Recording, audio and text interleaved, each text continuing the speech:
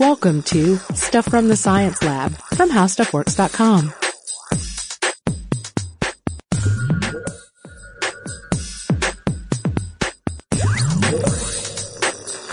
Hey guys, welcome to the podcast. This is Allison Loudermilk, the science editor at HowStuffWorks.com. And this is Robert Lamb, science writer at HowStuffWorks.com.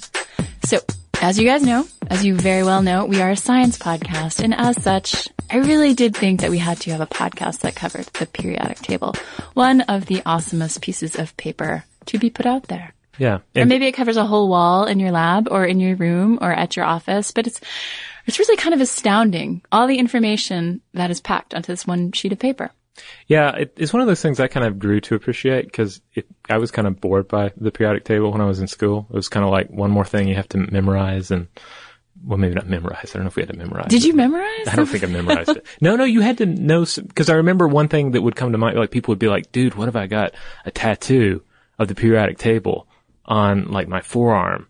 Well, there are periodic table tattoos. Yeah, you there are believe it. plenty of There's them. all sorts of merchandise. But there was kind of like this idea that it was like teachers wouldn't be able to like get after you for cheating if it was tattooed in your skin. I don't know. I see. I think so it's kind of flawed logic. As a method of cheating. Yeah. Interesting. Yeah, I mean, it really speaks to our desire to organize the world. I think it's one of the ultimate feats of organization that scientists have pulled off. It's pretty spectacular. I mean, these are the building blocks of the universe for the most part, at least the building blocks universe. for all matter that Yeah. we regularly encounter. Let's not get into the whole dark matter thing right Well, now. we're not. That's a whole separate issue. Yeah. So, what does it have on it? It has, all the elements on it. And so elements, of course, by themselves or in combination with a couple other elements make up the matter that we see. Yeah, it's to go back to the tattoo on the forearm. Yeah. It's like the whole, even the idea that you could have a tattoo that contained, all this data is pretty incredible. It just tells you how amazing the periodic table is. It's like the ultimate cheat sheet, you know? It's like so much data, you know? It's like you see like people who carry like a tip calculator card in their wallet or something, you know, and it's just crammed full of numbers, you know, or some other kind of little bits of reference cards that people carry around and you generally have to really abbreviate things big time to make it fit. Right. You have to make your script Yeah. very, very small. Did you ever have exams like in college or in high school where you were allowed to bring in a cheat sheet? So you would just make it teeny, teeny, tiny. But then you couldn't find anything on the cheat sheet because it was so tiny and you're in a panic because you're trying to hustle through the test. Yeah, I remember, I think I had some classes like that where they were like, you could fill up like one cue card. Yeah. You know? Right. And, but that was all you got. Yeah. And then you never wind up referencing them. Yeah. Or maybe you did. I don't know. I can't speak for you. You sneeze on them and then you can't use them. So, first periodic table was attempted back in the late 1800s, and we have Russian chemist Dmitry Mendeleev to thank for that. He got pretty close in 1869, and he laid the groundwork for what we have come to know and love as the periodic table. Of course, Mendeleev, who was a professor of chemistry at St. Petersburg, he got a little help from another English chemist, a guy by the name of Henry Moseley, who decided to use atomic number rather than atomic weight to organize the elements in the table. Mm-hmm. But we'll get into those two terms a little bit. Some of you guys are definitely already familiar with them, but we'll talk about them a little bit more in a sec. And some of you may be looking at a periodic table right now, which is cool. That is cool. It would help. Unless you're driving. Do not pull up the periodic table if you're driving. I've said that a million times. Yeah. Don't do it. Yeah. That's a warning that never gets old. Periodic table and driving are not. Yeah, don't do it. Yeah. So nowadays we have a periodic table that starts with hydrogen and it ends with element 118 or un octium. Those are really fun to say, don't you think? Un octium. Yeah. That's great. That could be a good band name. If you're looking at a periodic table, you notice that elements 113 through 118 get these temporary names. Yeah. And those names are just Latin for the element's atomic number. So, un trium for element 113, that's just going to be the atomic number until it gets a permanent place in the pantheon that is the periodic table. That was a lot of P's in one sentence. Yeah, it's like if you have a litter of kittens born, you just it's better to name them like numbers 1 through 12 until you're really sure who's sticking around. Right? Yeah, right. It's kind of this Latin limbo on the periodic table, until the whole verification process goes through. So I gotta ask, what's your favorite element name? And I'm talking about true or real elements as opposed to fictional ones. Well, there are a lot of great ones. But I think I like scandium. You do? Yeah. Why do you like scandium?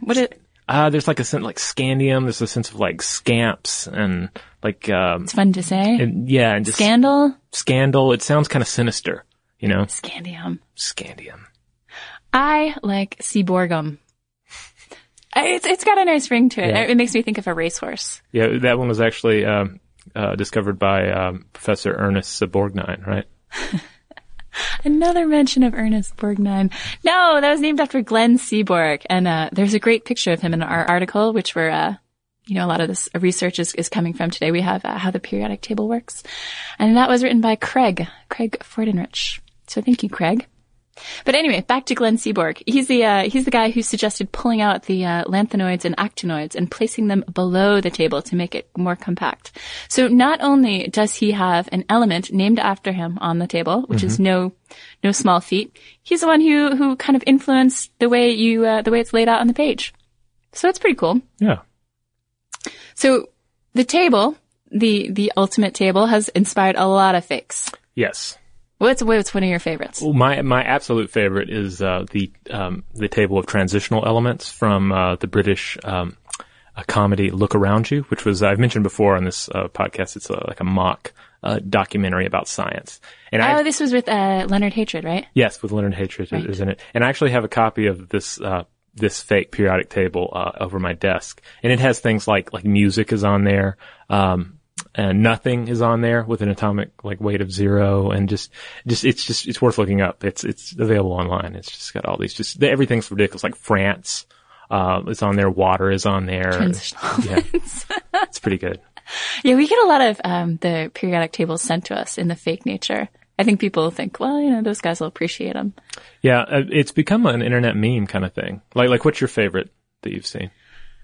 When I was hungry, it was definitely the fake table of cupcakes. Remember the Katie of I don't know if I saw this. stuff you missed in history class? Well, don't tell Katie that, because I think you're emailed on there. There's also one that I came across that was the periodic table of swearing, which I don't necessarily advise you to go to because it's pretty graphic. I saw one one for the periodic table of metal, I believe, like heavy metal. Oh yeah, I And- have seen that one. And this one's really interesting in that when I looked it up, it's like there were comments at the bottom of the page, and everybody was complaining because everybody's particular favorite metal act was left off or didn't have as much prominence as they thought it should have. So people were like, dude, where's Slayer on this? Or how can Please tell me Metallica was number one. Well, I don't know I forget how it was ranked. by Robert, how can you not bring that critical information Well, but when you have two podcasts to prepare for? I did notice that Meshuggah was not on there, and I was like, they're really good. Why are they not on here? But I don't really know metal all that well. But the point being is that if you set out to make a periodic table of metal, you cannot include everything. You end up leaving to some people, important things off.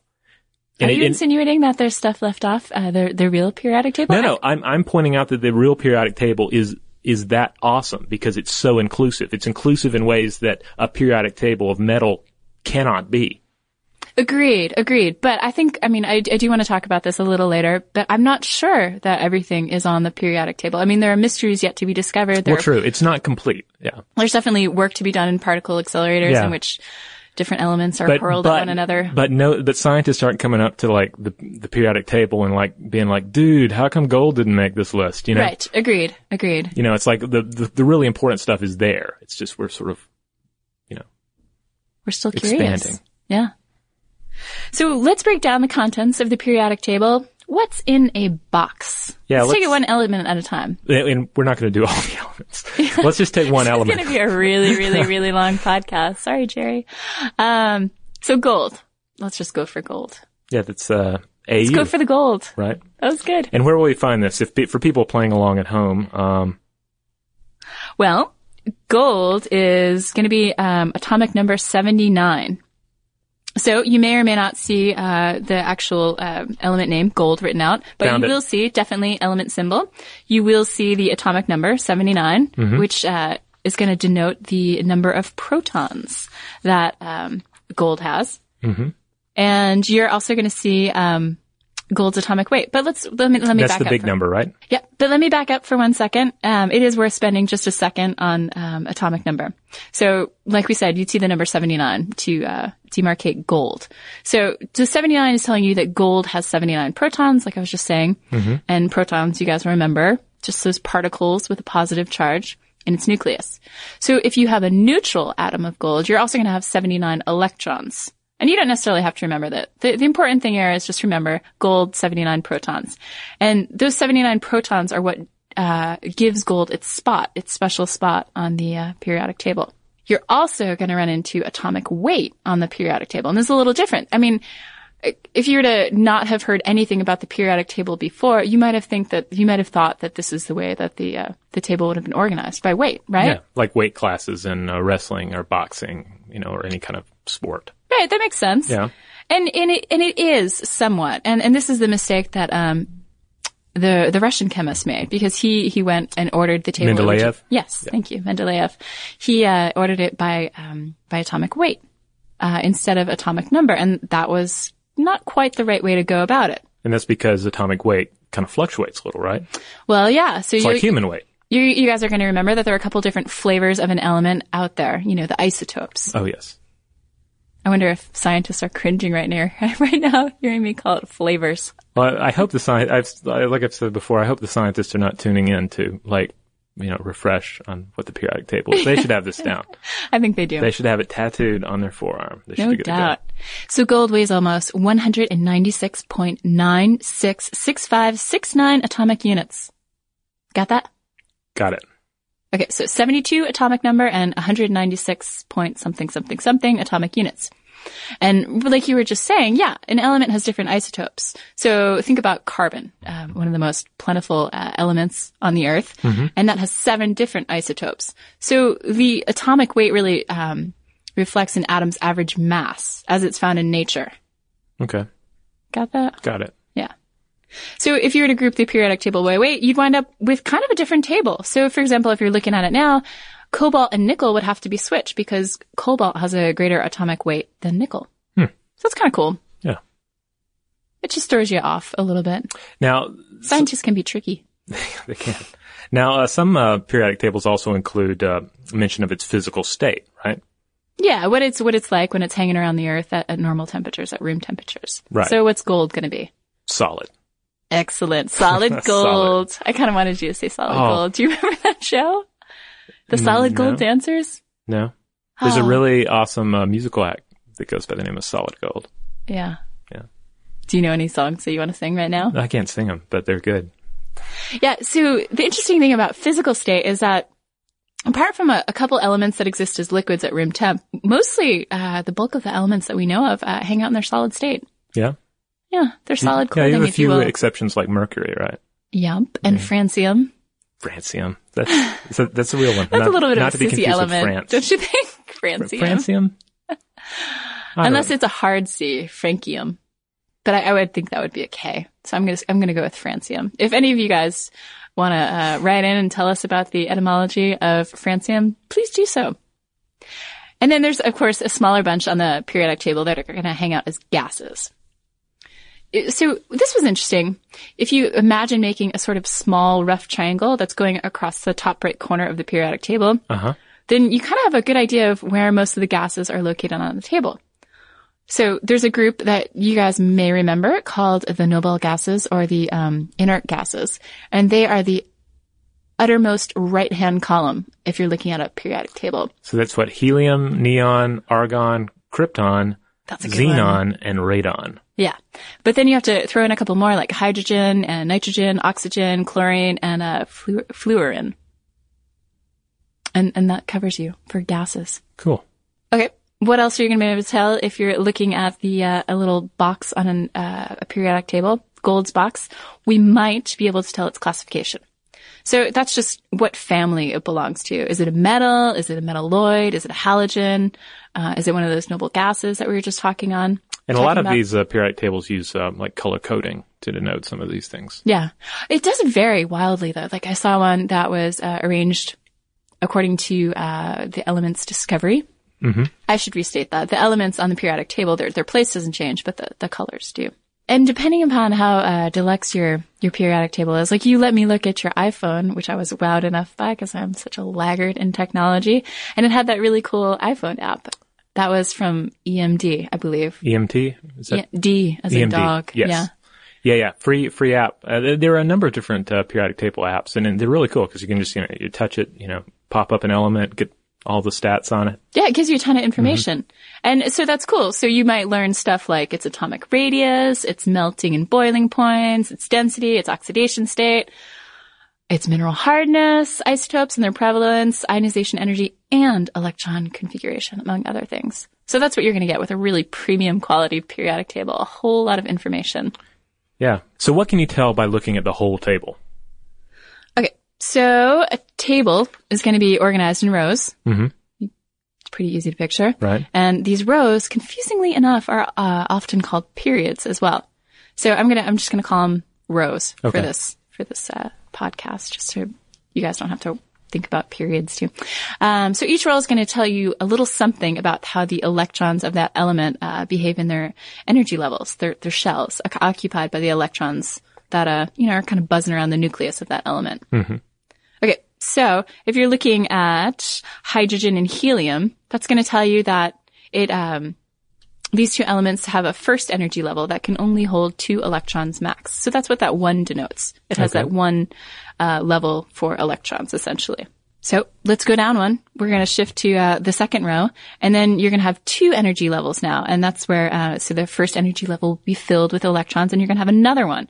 And that begins to fill. Okay. And I should mention that these levels also have sub-levels called orbitals, but this is a podcast, and I feel like... Yeah, we don't want to get too in-depth here. So I think that's why it's a table and not a song, So it goes all the way up to 7. There are 7 different energy levels, each with their own sub-levels, except for that first row. No known element yet has 8 energy levels full of electrons. So it's kind of cool. So looking at your periodic table, yep, hydrogen has just that 1 energy level. And whoa, francium, again, mentioned on the podcast, has 7. Wow. See, don't rule out francium just because you don't like its name. It's got a lot going on, or Yeah. at least it's got a lot of electrons going on. Francium would be a good name for a cat, I think.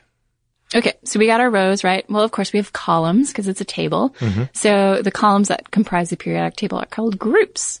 How many in total? 18. Sorry, I was a bit slow there. That's okay.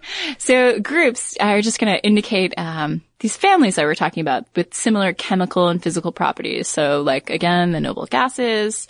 And you can also detect a couple of trends when you're looking at the periodic table.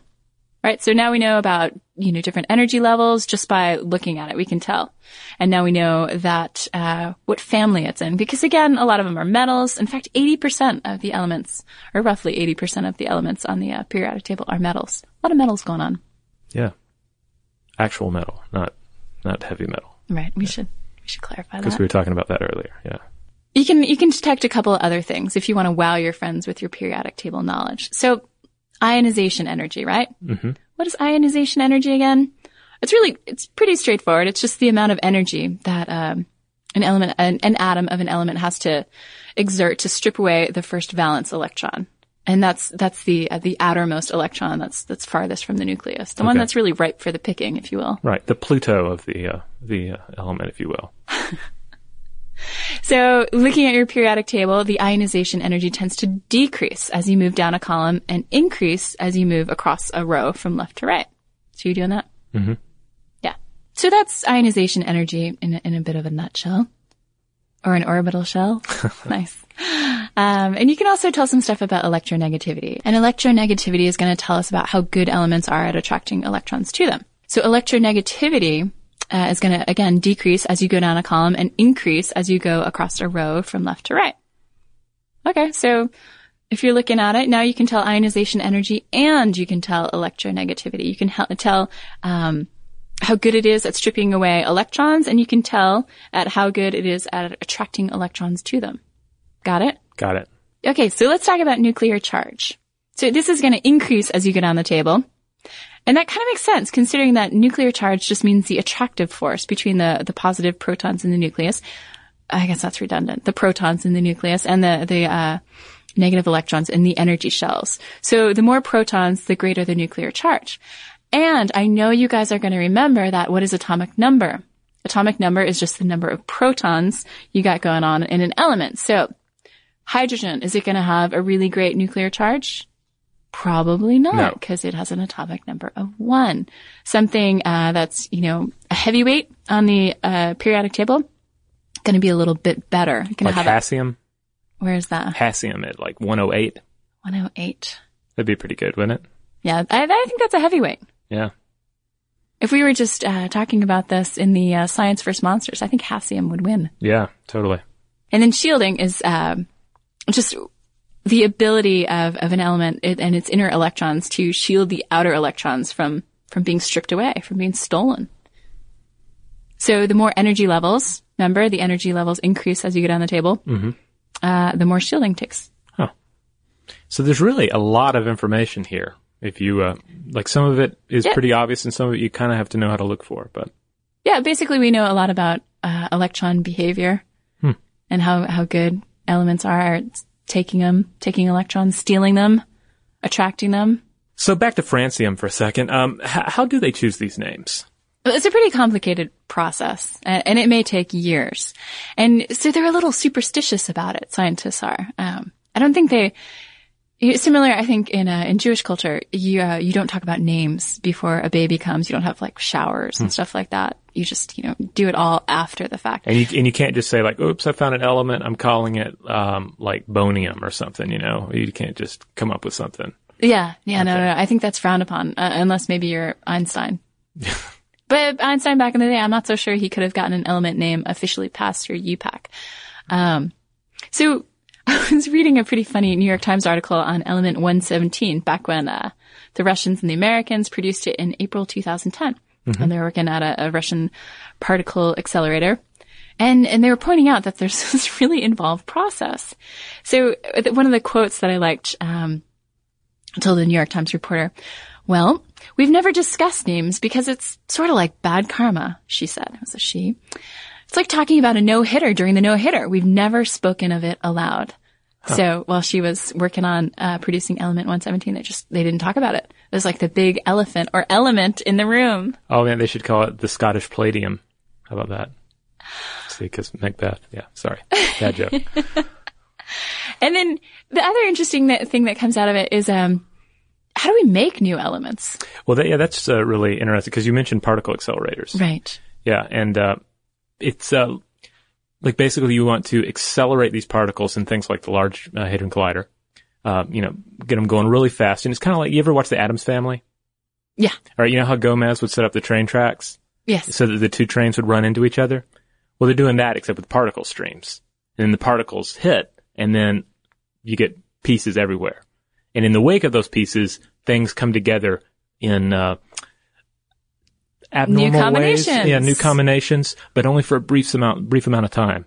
It's kind of like when couples break up and then people are on the rebound, and then the new relationships only last for like a brief second. Yeah, the rebound relationship, totally. Yeah. And then you only know they existed by looking at the chaos that happened when they came apart. It's the same thing. You look for the decay products, the aftermath of these new elements. Right. So, again, I was reading this New York Times article, and they were talking about how kind of simple an idea, making un septium might be. I do feel like I'm talking a new language, which I guess I am. Well, an old language, Latin, when I say that, un septium. Un septium. So element 117. So what are you going to do? You're going to try smashing calcium with its 20 protons at the element name for Berkeley, which I'm going to go with berkelium. And that element has 97 protons. So what's that? 97 plus 20 to create an element with 117 protons, which is what un septium is. Wow. So we can make this at home in our own particle accelerators. Yeah, no doubt. Okay. Definitely. Cool. Except for the fact that it's kind of hard to create berkelium or berkelium. I like berkelium better. I'm going with that. Yeah. Yeah. And then the other tricky thing is, right, as you were alluding to before, it's only for a second. You know, it's fleeting. So you have to be prepared to analyze the decay products. And scientists are more than capable of doing that, I am happy to report. Yeah. The other interesting thing here is, I mean, we are talking about the fleeting nature of some of these new elements, but there's a theory going on that as we move up in atomic number, we're approaching this island of stability in which the heavier elements become more stable. So maybe once we reach a critical point, it won't be so hard to create these elements anymore. It'd be interesting. And it comes back around to, like we were talking about earlier, it's not a finished table. We keep discovering new things, and we'll continue to discover new things and add them to the table. So update regularly if you have that app, right? Yeah, no doubt. I feel like we should take a second to just admire the glory of the periodic table, even if it is an incomplete work, because it is a complete incomplete work. Does that make sense? Sort of, yes. Wow, so I think the only way to follow that up is to chase it down with a little listener mail. Yeah, let's do it. You have something there? I do. I have one from Jordan, who wrote in response to the Altruism in the Animal Kingdom podcast we did a little while about. Yeah, and this was like, why are animals nice to each other kind of things. And we also talked, why are humans ever nice to each other? Yeah. Right, and one of the things we mentioned was when people donate their organs to complete strangers. And sometimes this has been called like the ultimate act of altruism. So Jordan wrote in. Shortening your own life to help save somebody else's. Well, I don't know that you're shortening your own life if you're giving up a kidney. Oh, maybe not. You're giving away an organ, but not necessarily. I'm not sure. Sometimes it's framed that way. I don't know. Okay. So he wrote in to illuminate his own experience with giving away a kidney to a complete stranger. So I really wanted to read this to you guys. So he writes, I thought I'd write in about your altruism podcast, seeing as I have some experience with one of the topics. Last year, I decided to donate one of my kidneys to a stranger. The whole altruism topic was very strange for me. I suppose there was part of me that did it for a pat on the back, although it wasn't conscious thought. After going through all the tests at the hospital to see if I was a good candidate, they called me up in the middle of an accelerated summer semester in grad school, so it's a smart kidney too. Saying that they needed my kidney now. It became a logistically difficult prospect at that point, but I decided that this was something bigger than my silly grades, so I went for it. So Jordan goes on to talk a little bit about the surgery. And then he goes, I hadn't told any of my family except for my wife that I was doing this. My brother's reaction was especially interesting. He refused to believe that I hadn't done this for money, which is very illegal in the United States, by the way. Yes. I was actually a little offended. He thought it wasn't possible for me to do a selfless act. One of my family members also mentioned the concern of, what if I need a kidney in the future? I found that while the majority of people think my donation was commendable, others find the idea grotesque. Okay. Are you ready for this? He says, I did get some media attention, which I hated. It was very strange to be put under the microscope and have the media break apart such a complicated and emotional topic into a 60-second news piece. I hope that you guys don't think we're doing this. I really just wanted to share this listener email because I did think it was an interesting insight into altruism. I would never.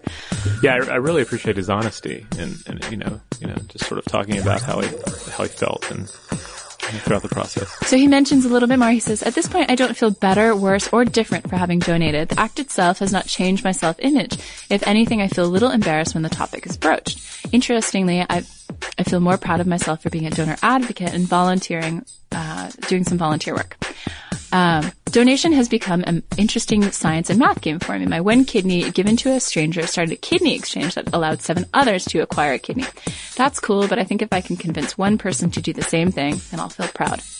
A few more non-directed donors like me could chip away at our huge waiting list. Is this altruistic? I have no idea. By the way, my grades didn't suffer and I got straight A's that semester. Jordan. So that's so interesting. Yeah. And a cool story. I mean, I think it's very commendable. Yeah, absolutely. So, as always, we love to hear from you guys. Thank you, Jordan, very much for writing and sharing your story with us on altruism and kidneys. Yeah. If you want to share anything with us, science or kidney related, do send us an email at sciencestuff@howstuffworks.com. Yeah, like pretty much anything. I mean, let us know. Yeah, we're just sitting here writing and talking about science, so we love to hear from you guys. We can probably spin a podcast, out of it if it's kind of an interesting tidbit. Yeah, we have to get to some of the science quotes that people have sent. Maybe we'll do that next podcast. Some really good ones in there. Yeah. And as always, do connect with us on Facebook. We're Stuff from the Science Lab. Yep. And on Twitter, we are Lab Stuff. Yeah, so that's it. Thanks for listening, guys.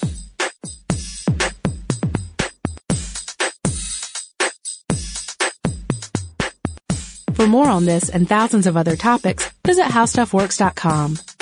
Want more How Stuff Works? Check out our blogs on the HowStuffWorks.com homepage.